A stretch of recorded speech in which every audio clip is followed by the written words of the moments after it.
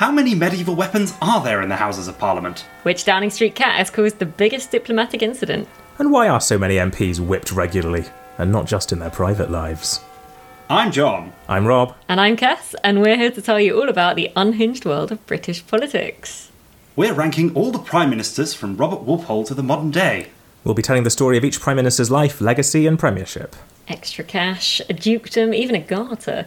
No matter what they walked away with, we'll be casting judgment and deciding whether they are a right-on or a right-off. We are Primetime Prime Ministers. And remember, never flinch, never weary, never despair. And find us wherever podcasts are found.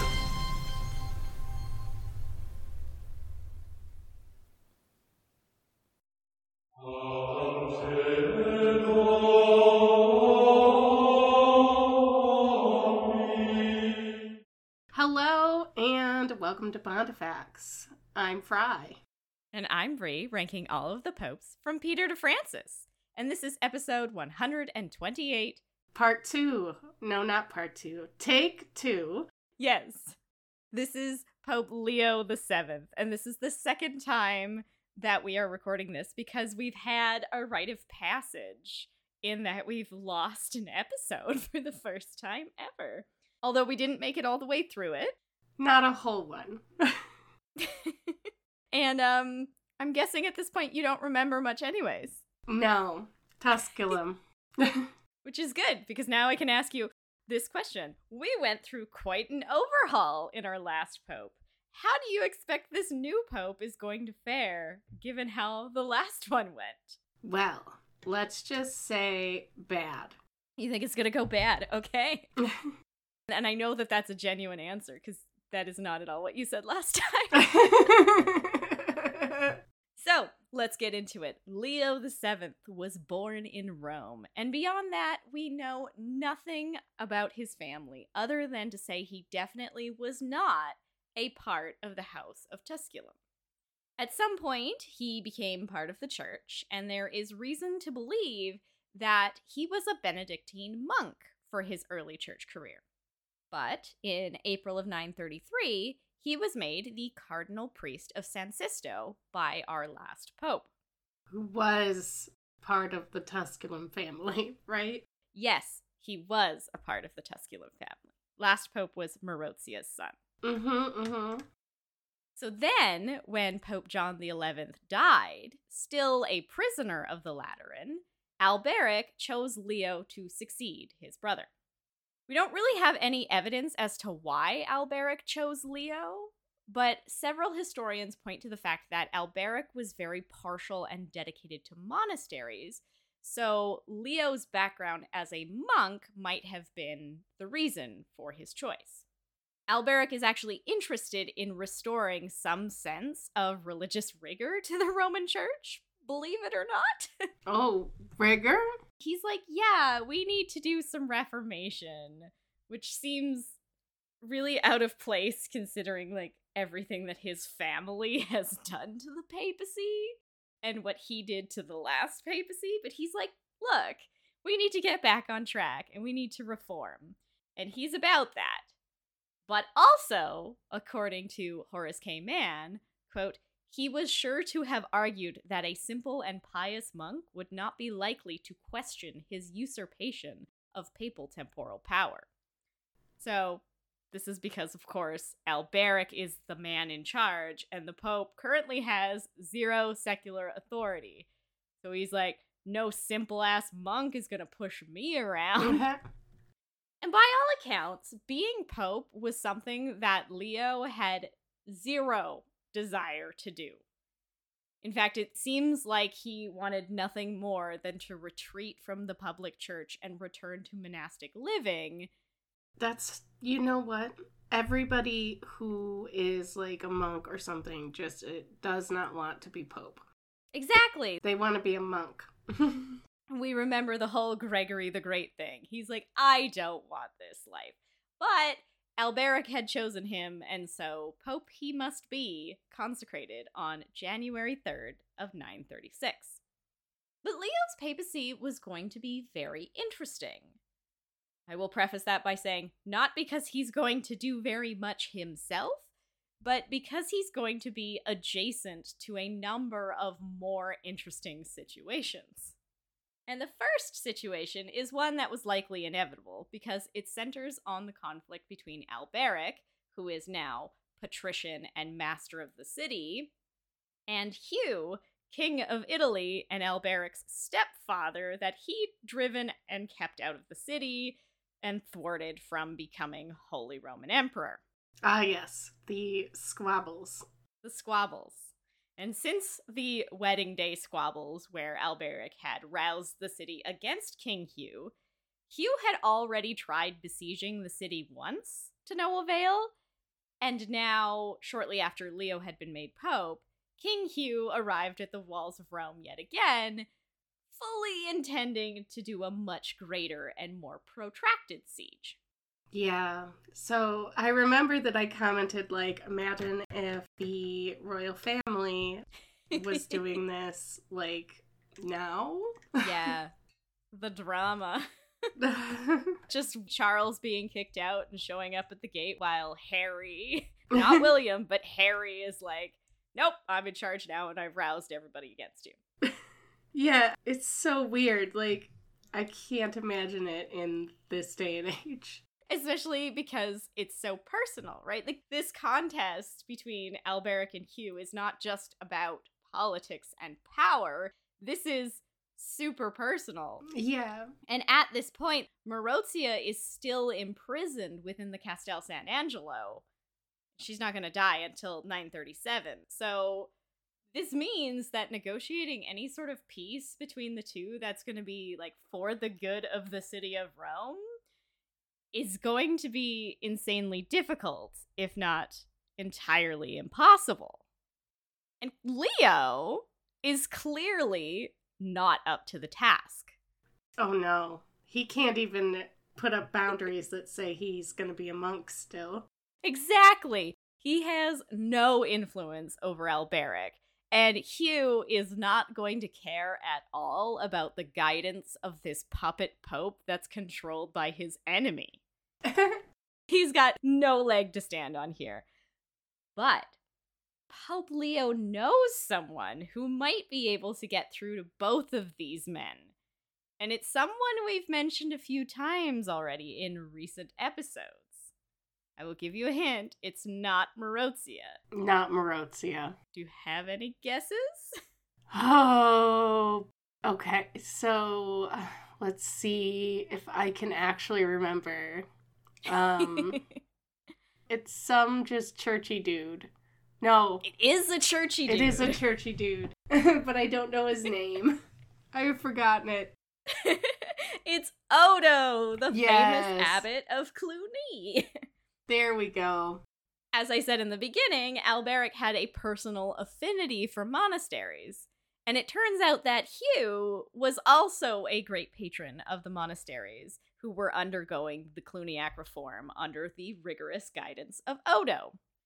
And according to James E. Kiefer, author of The Early Abbots of Cluny, because Odo was such a strong example of the reform that he promoted and had, like, zero personal ambitions, he'd become this major figure of reverence and therefore the perfect influential mediator. Huh. So, Pope Leo invites Odo to Rome, calling upon him to assist a peace negotiation and to prevent Rome from being subject to the siege that would have devastated the city once again and further damaged the state of the church. And Odo does come to Rome, and he actually successfully effects a peace deal between Alberic and Hugh through a marriage contract where Alberic would marry Hugh's daughter, Alda. Okay. Yeah. His stepfather is also about to become his father-in-law. Yeah.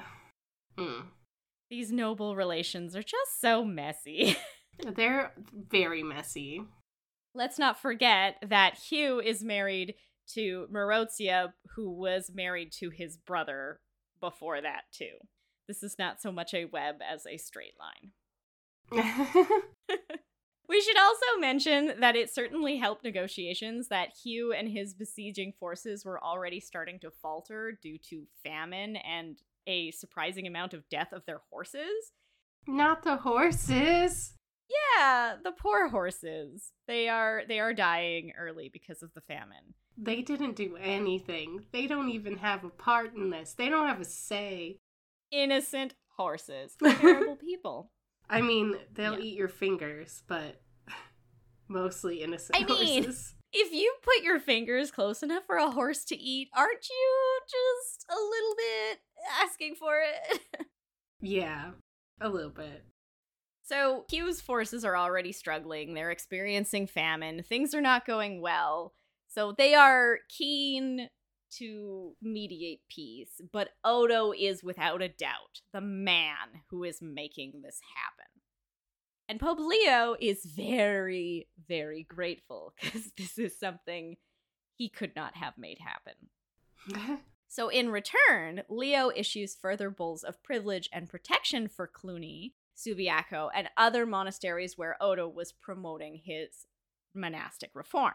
Oh, I thought you were going to say, so then Leo just gives over the papacy to Odo. Odo is the kind of man who also absolutely does not want to be pope because he wants to be a monk, but he also has the cojones to set those boundaries really strongly. No personal ambition, this guy. So, what's more, Odo opts to stay in Rome for a little bit of time, during which he also enacted widespread reform and restoration in the monastic centers in and around the city. Perfect. You know, the thing that the Pope's supposed to do. Mm-hmm. Odo's Pope right now. Odo is basically acting Pope. Even though he doesn't want to be, he's just like, I'm gonna go and fix all of your shit. Oh. Next thing you're gonna tell me he's consecrated several bishops. You know, I think that if he would have done that, Leo still would have just been like, yes, absolutely. Please help. Can we Dark Horse give Odo a bunch of points instead? Odo deserves points, for sure. Before this episode, we have a whole special on monasteries coming out, where we're going to talk a lot about Odo. So he's sort of in his own way getting a special episode. Okay. Now, in particular, Odo is credited with implementing restoration of St. Paul's outside the walls, where he opted to reside during his stay. He also expelled resistant monks at St. Andre's and founded the monastery of Our Lady on the Aventine when Alberic gifted Odo the palace where he'd been born. Here, you can have a palace. Nah, I do not need that. This is now a place monks live. Yep, very rigorous monks. So clearly, Odo is the guy of this age, right? Mm-hmm. In Catholic Rome, the world of Christianity, Odo is doing so much more than the Pope. But the Pope still cared about reform, and he was eager to spread that influence where he could, even if it was going to be in the shadow of the Cluniac efforts. And this is evident in Leo's appointment of a new archbishop in Germany, Frederick of Mainz. Now, Leo wanted to capitalize on the increasing religiosity of East Francia at the time, given that the king of East Francia, Henry the Fowler, and his son Otto were overseeing quite a proliferation of monastic development at the time. I assume that's Fowler like chicken and not Fowler like gross. Correct. It is Fowler as in chicken. And it's also important, like I said, I mentioned his son Otto there. We're going to be coming back to Otto. Always and forever, soon enough, so. Always and forever? Is he our new Sunday, Easter? Yeah, absolutely. And then Otto 2, and then Otto 3. We're going to be with the Ottos for a while. Let me just put it this way. I'm writing our episodes a year in advance right now. Mm-hmm. And I'm still writing about an Otto. Oh, gosh. So that. Can we get someone to draw them as otters? Because I think that would be great. Great merchandise. Okay, I'm putting it out to our listeners. I mean, we haven't even gotten into the Ottonian papacy yet. So we'll see. From this point forward, I'm going to now imagine all of the Ottos as otters. Audience, somebody with artistic talent, please make that happen. Because that's just going to be so amazing going forward. The otters. The Otteronian papacy. All right, but we're not talking about Otto yet. He's just sort of there. He's just a hint right now. We're talking about Chickens. Frederick of Well, he's the king. Henry the Fowler, Chicken Man, and otters. Do chickens and otters go together? I feel like that would be dangerous. That would be very dangerous. The king of East Francia, Henry the Fowler, he's got a lot of monasteries developing in his territory, and Leo is appointing a new archbishop for Germany in Frederick of Mainz. Now, in a surviving letter, Pope Leo urges this new Archbishop Frederick to approach clerical obedience at every level and discipline any cleric of any level that was failing in their rigor or observance. Quoting from the letter, "In these our days, times full of danger have come upon us, whilst charity has grown cold. Iniquity so abounds that well nigh the whole order of things is upset. There does not seem to be a place whereon religion may rest."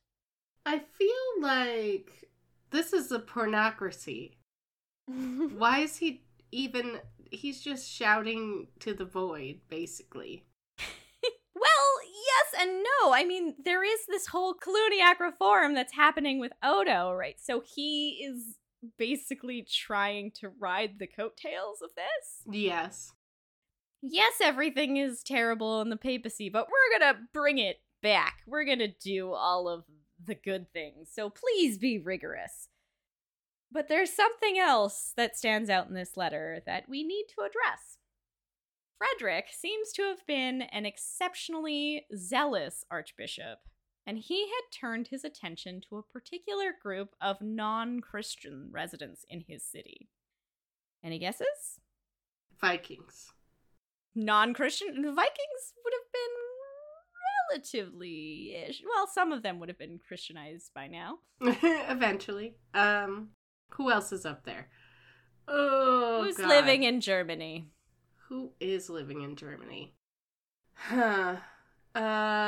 Druids. I mean, a little north, but no. It's the Jews. Oh, okay. Well, we need to leave them alone. Well, exactly. We've not had cause to touch upon Judaism in Europe for quite some time in this podcast. And of course, that is a topic that could absolutely be its own podcast. But I do want to acknowledge that in the 10th century, Mainz had a robust and thriving Jewish population, which in turn had contributed to Mainz being this robust and thriving city, which would eventually be the home of the very important and influential Jewish scholar Gershom ben Judah. But Archbishop Frederick was very troubled by the Jewish presence in his city and was prepared to either carry out baptism of the Jews by force or drive them out of the city.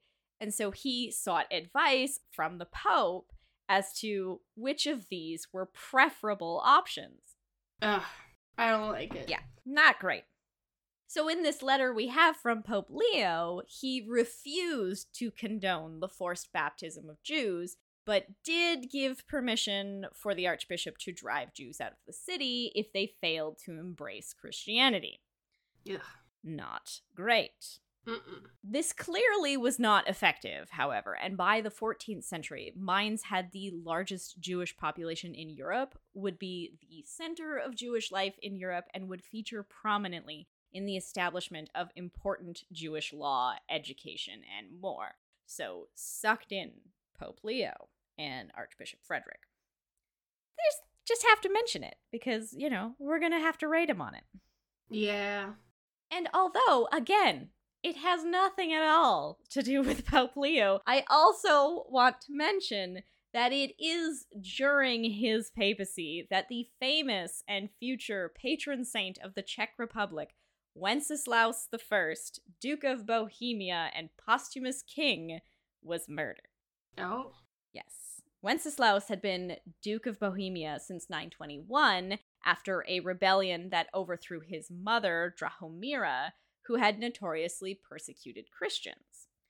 Wenceslaus was an enthusiastic Christian leader who emphasized the Latin rite rather than that ever-popping-up Slavonic rite, and founded what would become the St. Vitus Cathedral of Prague before he was murdered in 935 in a conspiracy led by his brother Boleslaus, known as Boleslaus the Cruel. And so veneration for Wenceslaus was immediate, and he was recognized as a saint within 2 years of his death. And yes, this is the Wenceslaus from... It's like the Christmas song? The Christmas song that is not actually the Christmas song because it's for St. Stephen's Day, which is December 26th. Not Christmas, but yes! So there's that. And this is obviously the briefest summary of Wenceslaus because he's definitely a saint who could get his whole own bonus episode on Patreon in the future. I was definitely like, I don't know this man. Wait, there's a Christmas song. Is that right? In the song, it's usually Wenceslas, but it's definitely Wenceslaus in the original. Well, you gotta go with... it just doesn't sound right. No, Wenceslas, no. There is also a very famous square named after him in Prague. It is lovely and beautiful. I know nothing about a square. Only Christmas songs. St. Stephen's Day songs. It's not even October. We don't talk about that holiday yet. No, I'm planning for Halloween. Yes, Halloween forever. Now, why are we talking about Wenceslaus? Because that's all that we have on Pope Leo. Pope Leo VII died on July 13th of 939. There is no official record of his cause of death, but there is a salacious rumor that he died of a heart attack while having sex with his mistress. How many popes has that been now? A lot.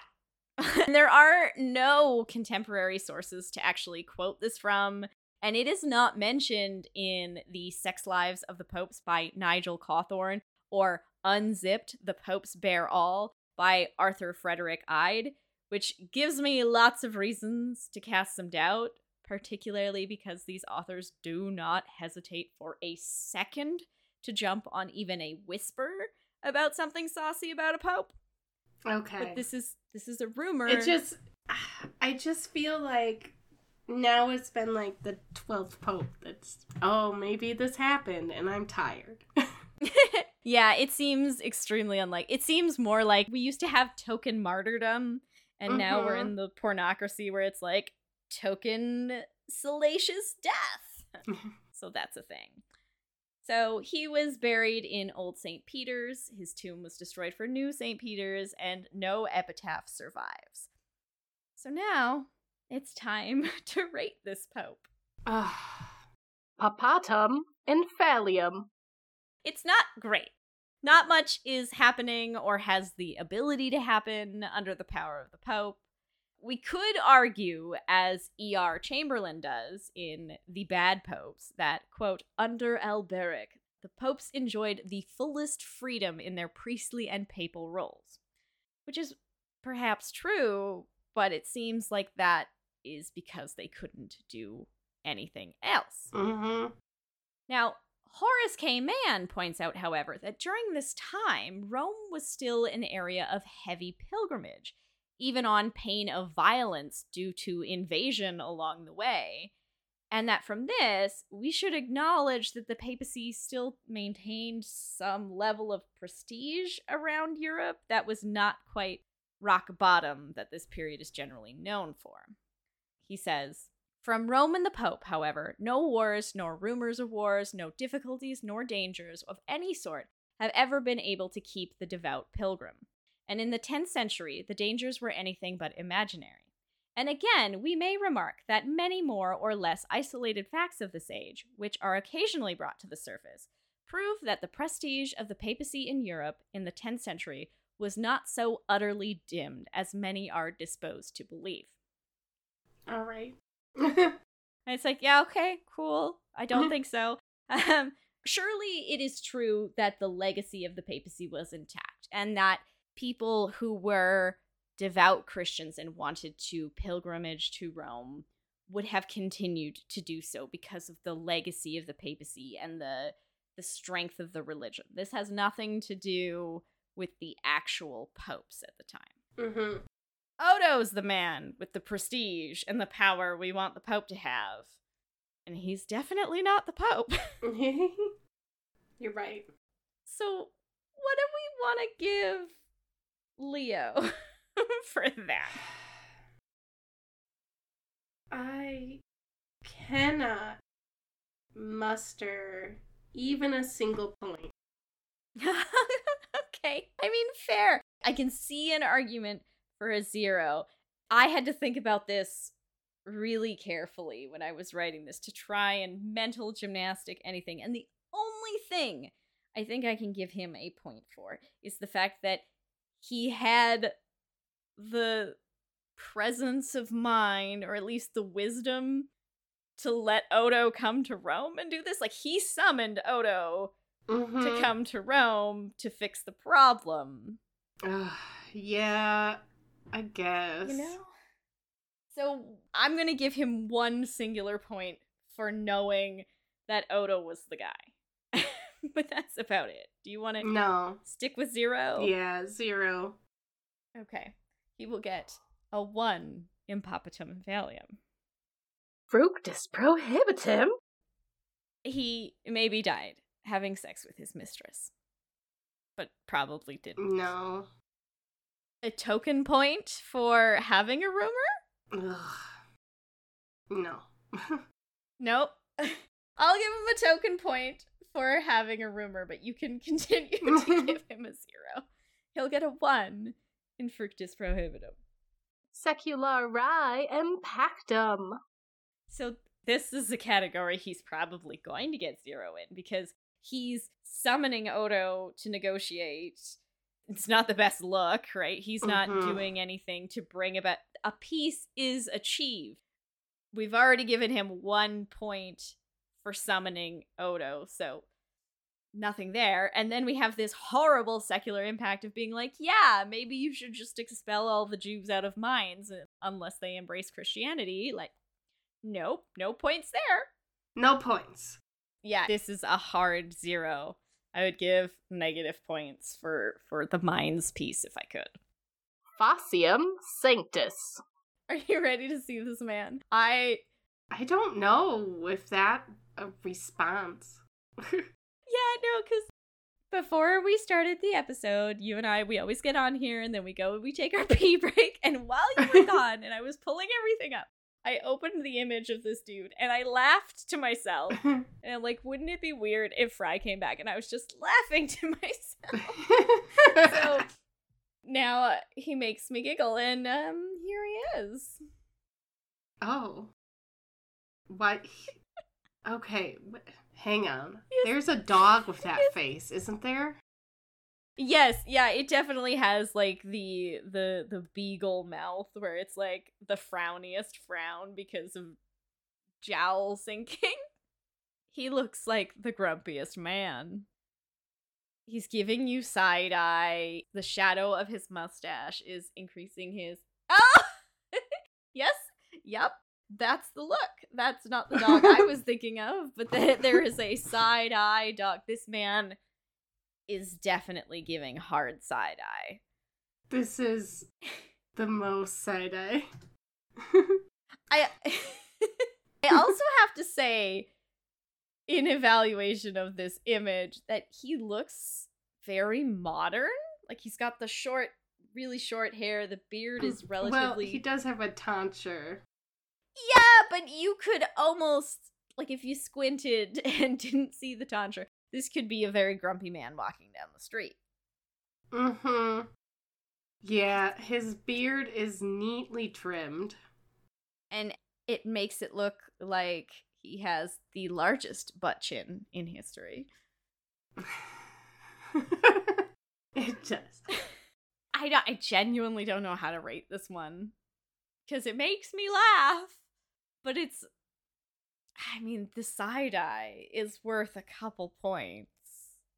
Yeah, probably. I can give him a 2. Okay, I was thinking about a 3. So I'll give him a 3, you give him a 2. He'll get a 5. And when divided out, that's 1.25 for Facium Sanctus. Are you still sending me side-eye dogs? Yes, you are. That one is definitely the first one, because it's side-eye, but it's also like, ew. Mm-hmm. How dare you? He's very grumpy about the side-eye. It's that little girl with the 2 black teeth giving you like, ugh. Tempus Pontificus. January 3rd of 936 to July 13th of 939. 3.5 years and a score of 0.875. All right, everybody, it's the canon bonus round. Do-do-do-do-do. No. Definitely not. No. No. But that brings us to his total score, which is a astoundingly unimpressive 4.125. We can't make him the saint of side-eyeing dogs. He would be the saint of side-eyeing dogs if he had canon bonus round. Absolutely. It would definitely happen. But he is not. And he has scored terribly. But he is also in the company of popes who have scored terribly. So there's that. And now I need to ask you a question that I know the answer to. Fry, do you think this man is papally enough, pizzazzy enough, with an impact enough for a papal bull? No. No, not at all. It's definitely not going to happen. He's not even the greatest Christian man in Rome at this time. He's not even the guy. Papal bull for Odo? Yeah. Yes. Mm-hmm. That would have happened. 100%. So that brings us to the end of our episode, and we have a thank you to make for our patrons who are absolving their temporal punishments. So thank you to Emily Nolan. Ego te absolvo. And with that, we can say thank you for listening, and goodbye. Goodbye. Goodbye. Don't be creepy. Pontifex is edited by Greg Gassman. Greg is the host of the fabulous papal history podcast, Popular History, where you can also find cardinal numbers, ranking the cardinals of the Catholic Church, and coming up soon, also Habemus Pointsum, where Greg and I will discuss all of the papal transitions that he loves so much. If you need to reach Greg, you can do so at popularhistory@gmail.com. Get it? It's like popular, but with an E for the popes. If you would like to get in touch with us, you can reach us at pontifexpod@gmail.com. And we're PontifexPod on all social media platforms. If you'd like to support the show, consider subscribing to Pontifex on Patreon, checking out our research wishlist at tinyurl.com/pontifexwishlist, or making a one-time donation at paypal.me/pontifexpodcast. If you'd like to support us in other ways, rating and reviewing the show on iTunes makes a world of difference.